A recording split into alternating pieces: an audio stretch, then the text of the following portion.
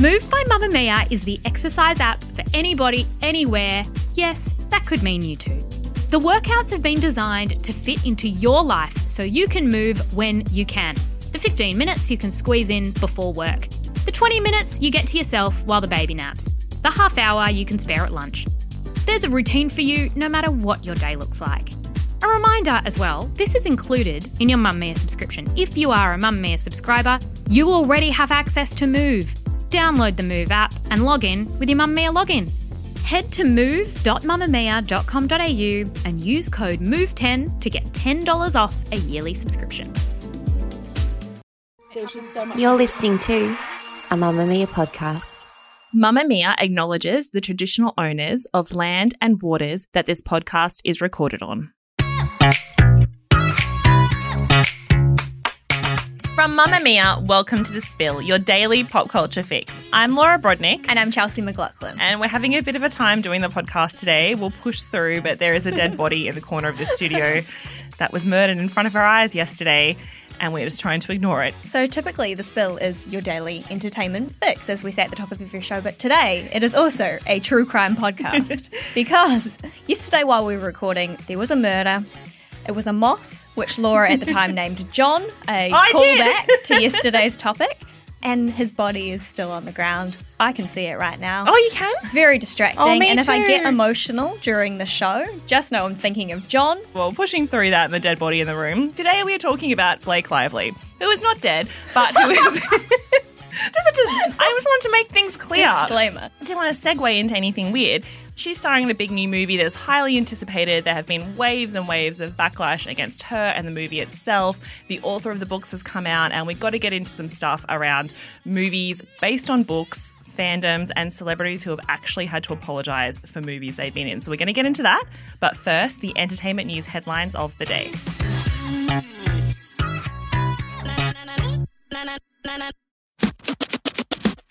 I have news. What's the hot gossip? I want more headlines. So yesterday, the BET Awards, celebrating black entertainers in music, TV, film and sport, took place in Los Angeles, with the biggest winners of the night being SZA and Beyoncé, who both took home 3 awards, including a tied win for Album of the Year, where their 22 albums, SOS and Renaissance, were both declared the winners.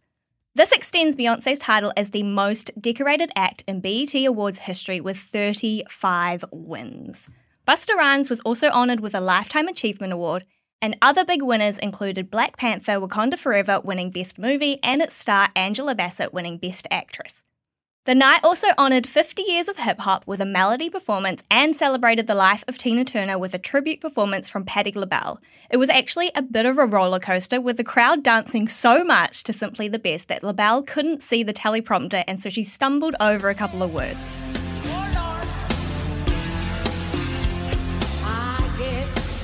What if I can't see the words? I don't know. I'm trying, y'all. Thankfully, she pulled it back in the end, though. Over the weekend, Kim Kardashian took some time out of being a busy actual actor on the New York set of American Horror Story Season 12. Stop shaking your head, Laura Brodnick. She is an actor now. I know this is a serious situation that we're talking about here, but she's not an actor. And obviously I have high stakes in this because I love this show and I'm really committed to the storylines, the actors and the characters.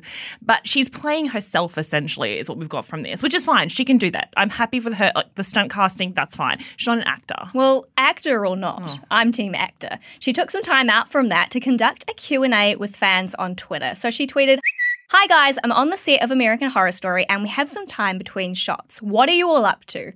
And then she went on to respond to a bunch of fan questions, which usually this would be fine, a complete non-story, or even just like a nice one for the fans that were stoked to be engaging with her. But instead, Kim ended up pissing off a large proportion of people who work in entertainment. This is because in May, thousands of members of the Writers Guild of America and the Alliance of Motion Picture and Television Producers went on strike, protesting to increase funding and job security for the people who write all of our favourite shows. So among the thousands of replies to her tweets were comments like, "I'm picketing Kim," from Loot actor Joel Kim Booster, and the top reply was "striking in support of my union," from Jesse McLaren, who is a writer who's worked on the Oscars and the Emmys.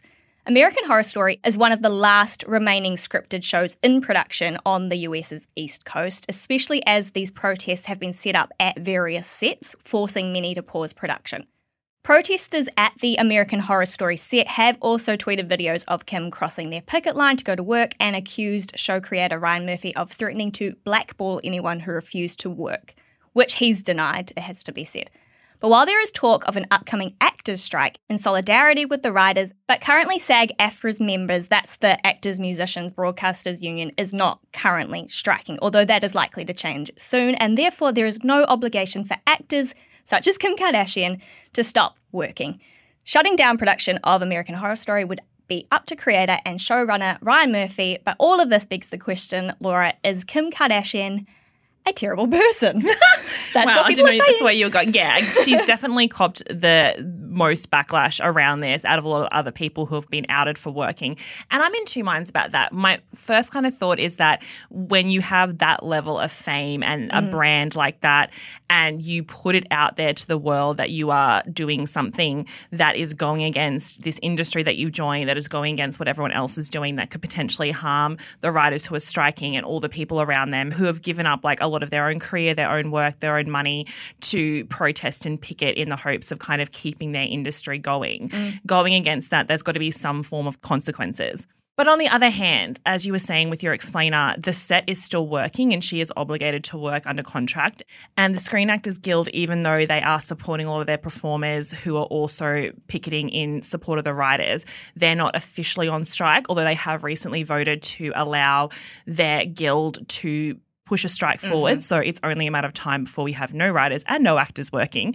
And so the other part of that is that it's not solely her responsibility to shut down this production. You know, Emma Roberts is working, a lot of the other different people. I guess the thing is that they're not alerting people in this cheery tweet. And for some people saying like it's not Kim's business to know about the Writers Guild strike. It is her business because she's in the industry. But also, how could you not? Especially living in LA like she does and being around the entertainment industry. And even though she's on a reality TV series, there would still be like she would be seeing the flow-on effects from this. There's no way she doesn't know what's going on. And she is having to go past them. She's having to walk through the picket line every day. If she's looking at any of their signs and the fact that sometimes they're even chanting at her, she's like well aware. Exactly. I feel like she's put her foot in it by saying, I'm on the set and I have free time. If she's just like, hey guys, what are you up to? And engaging in that way without saying she's working on a set, then people probably wouldn't have as big of a problem. I think it's likely that she didn't realise that that was going to blow up in the way that it does, but that is almost just as damning because it's like you need to kind of open your eyes and realise the entire industry right now is going through something immensely, immensely important and you're a part of it. Now you're an actor. Yeah. I just have to keep bringing that up. So you need to be across this. And she didn't reply to any of these comments. She just kind of engaged with fans as normal, was speaking about Skims and business and all that sort of stuff. But I will be interested to see if this is something that she addresses maybe when they're doing promo for the show or, you know, it's going to kind of haunt the production, I think. Oh, yeah. And what I think is interesting is that, I mean, obviously a pilot on Kim Kardashian is pretty predictable and kind of boring at this stage. But I think also it maybe brought what was happening with the writers to the attention of people who maybe haven't exactly clocked what's going. Like they know that there's protests, that people are striking, but not realizing that their entire like entertainment industry very soon is about to fold in on itself. And people aren't caring now, but they're really going to care in a few months when there's no new TV shows coming out. And, you know, maybe The Walking Dead's not looking so bad then, guys. Rerun. Because we're seeing it in our jobs quite a bit where we're having interviews with actors who are not on strike, but who are kind of folded up in that, not doing interviews at the moment in support of the writers. There's set visits that I was meant to go on that were coming up that are no longer happening because all the sets are shutting down. So we're seeing that now at the moment in our industry where all our access to talent, which is fair enough, like we totally support them, 100%. But all of our access to talent is drying up and people are refusing to do interviews because they're not filming. And so we're not seeing the ramifications on that yet on networks and streaming services, but it's only a matter of time before there is no new TV. So people should care about this. It's just going to be a whole lot of rewatching Friends, I think. And The Walking Dead. So it was good news in the world of Blake Lively when it announced that after her taking a few years off from making movies, she has birthed 4 children and also, you know, has a whole drinks empire, Betty Buzz. It's non-alcoholic alcohol and all her... Sorry, Blake, I forgot about that. Well, after her failed lifestyle site, I'm just rooting for this poor girl, this blonde movie You go, star. Blake, Can you she just get a break? Anyway, she landed a big role in a new movie. It was a very coveted role, a lot of attention around who was going to play it because it's the book to movie adaptation of It Ends With Us, which has been a worldwide bestseller for many years. So It Ends With Us came out in 2016 and it's written by Colleen Hoover, who has written a number of best-selling books. TikTok made this book very famous. And when she wrote this book, it's based on a quite traumatic relationship that her parents had, and she's described it as the hardest book she's ever written. It's very beloved by fans. It's been on the bestseller list for many years. And the idea of who was going to play the main character of Lily was one of those roles in Hollywood where, you know, they kept seeing articles like, this person's being considered, this person's going to do it. People were making, like, fans were making lists of their dream casting and, like, putting their favourite actors into, like, pictures of the, like, you know, that kind of fandom. Talks James Bond, it sounds like. Yeah, 100%. So then it was announced that Blake Lively would be playing Lily. Hi guys, Colleen Hoover here. Our Lily is going to be played by Blake Lively. Blake Lively, y'all. She's my dream Lily. And then when I first met Justin Baldoni, who is directing the film for It Ends With Us, I immediately wanted him to be Ryle. I just thought that he had what it takes to play that character. And the good news is he's going to be Ryle. So we have our Ryle and our Lily. And then the backlash started. So before fans had seen anything about the novel or any kind of, you know, idea of what it was going to be because of their ages. So in real life, Blake Lively is 35, but the character Lily is 23. And Justin Baldoni is 39, whereas his character in the book is 30. So there was a lot of backlash that Blake Lively in particular, because it's always the woman, was drastically miscast and fans were very angry. Oh, God. I can't relate to this.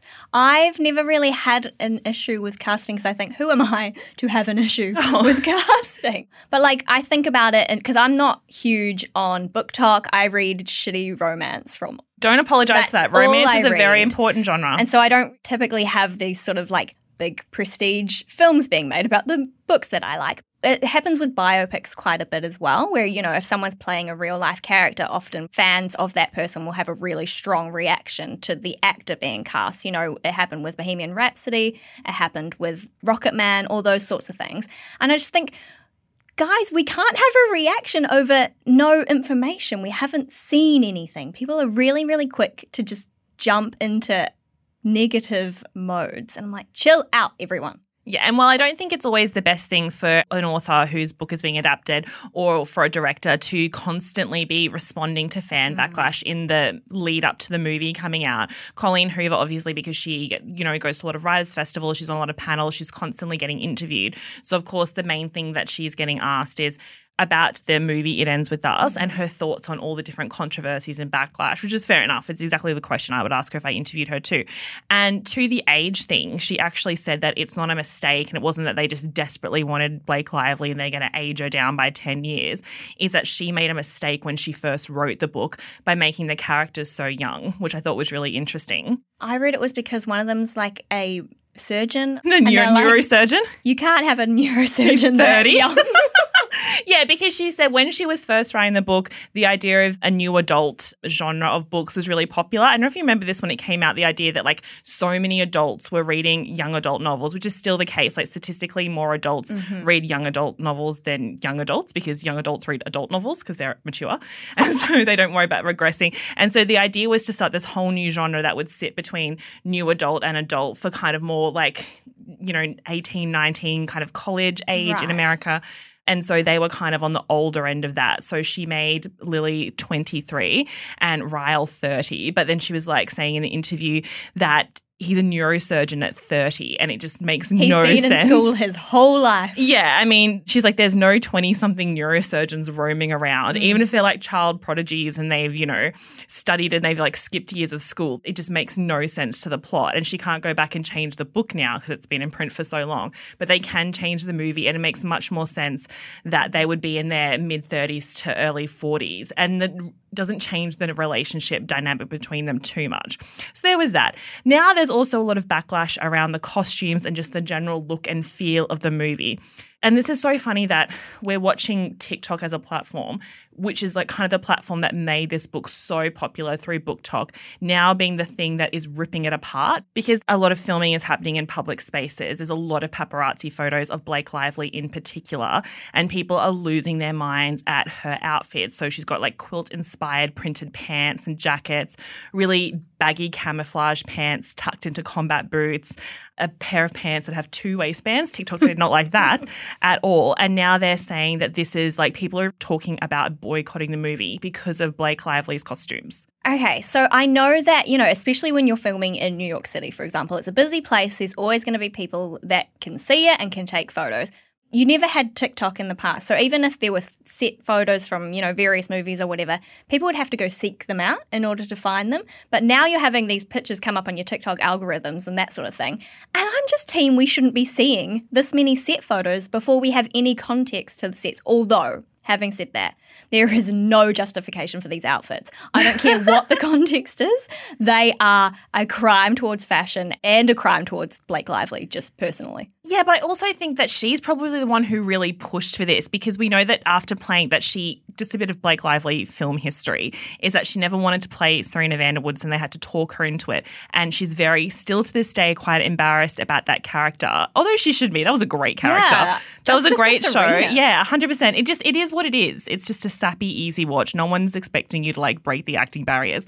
But she says that she feels that she was only playing a caricature, and the fact that people associate her with Serena Vanderwoods and still upsets her. And even though Blake Lively herself is a very fashion person, I think she hates that her biggest role is just linked to look how beautiful she is and how great her clothes are, instead of look at what a great actor she is. So she's chosen a lot of roles since then where she gets the classic kind of make under. Like every beautiful actress, when they win an Oscar, they get a make under. She's true. Really veering into that way. So I feel like maybe she's one of the people who's really pushing for this character to be dressed so different to Blake Lively, so that people aren't just saying it's another Blake Lively movie where she looks beautiful and she's got beautiful clothes. That's true. And that is a really good point, that often, we have to uglify our hot actresses to take them seriously. But I'm sorry, these photos, it's not working because the outfits are distracting. No pants should have 2 waistbands. Like, that's just a general rule. Well, this is what I think about, and just like that, which I know so like shows like that film in New York, and watching the filming and seeing the paparazzi photos over the decades has become such a big part of like the mythology around the show. And in some cases it can build excitement. But I think in this case, you're right, we shouldn't be this idea of getting drip fed a movie for so long before it comes out, that no one's going into this movie now just watching it and giving it a chance. And I think also like it's almost this cautionary tale now for actors who are taking on these really iconic book roles, because sometimes it works out for them, like Jennifer Lawrence playing Katniss, where people now love her in that role equally as they do the books. But then for every Jennifer Lawrence, there's an Anne Hathaway. It's always in poor one Anne day. Hathaway. I know. People hated her playing that book, and she later apologized and said that she didn't realize how much the book was beloved and how important that character was, and the fact that she wasn't right for the role because she's not English and her accent's terrible. And she kind of carried around the stigma and shame from that for a long time. So I'm hoping that doesn't happen to Blake Lively, who just wants to be seen as a serious actress. Well, we can't say when It Ends With Us is coming out because, like everything else, it has been shut down due to the writer's strike. We'll keep you updated when that goes back into production. Well, thank you so much for listening to The Spill today. If you want to let us know your thoughts on today's topics or anything that we cover here on The Spill, just generally, feel free to DM us on Instagram or send an email to thespill@mamamia.com.au. This episode of The Spill was produced by Laura Brodnick with audio production by Scott Stronach. Our executive producer is Gia Moylan. We'll see you on mamamia.com.au and on The Spill Instagram. Bye. Bye.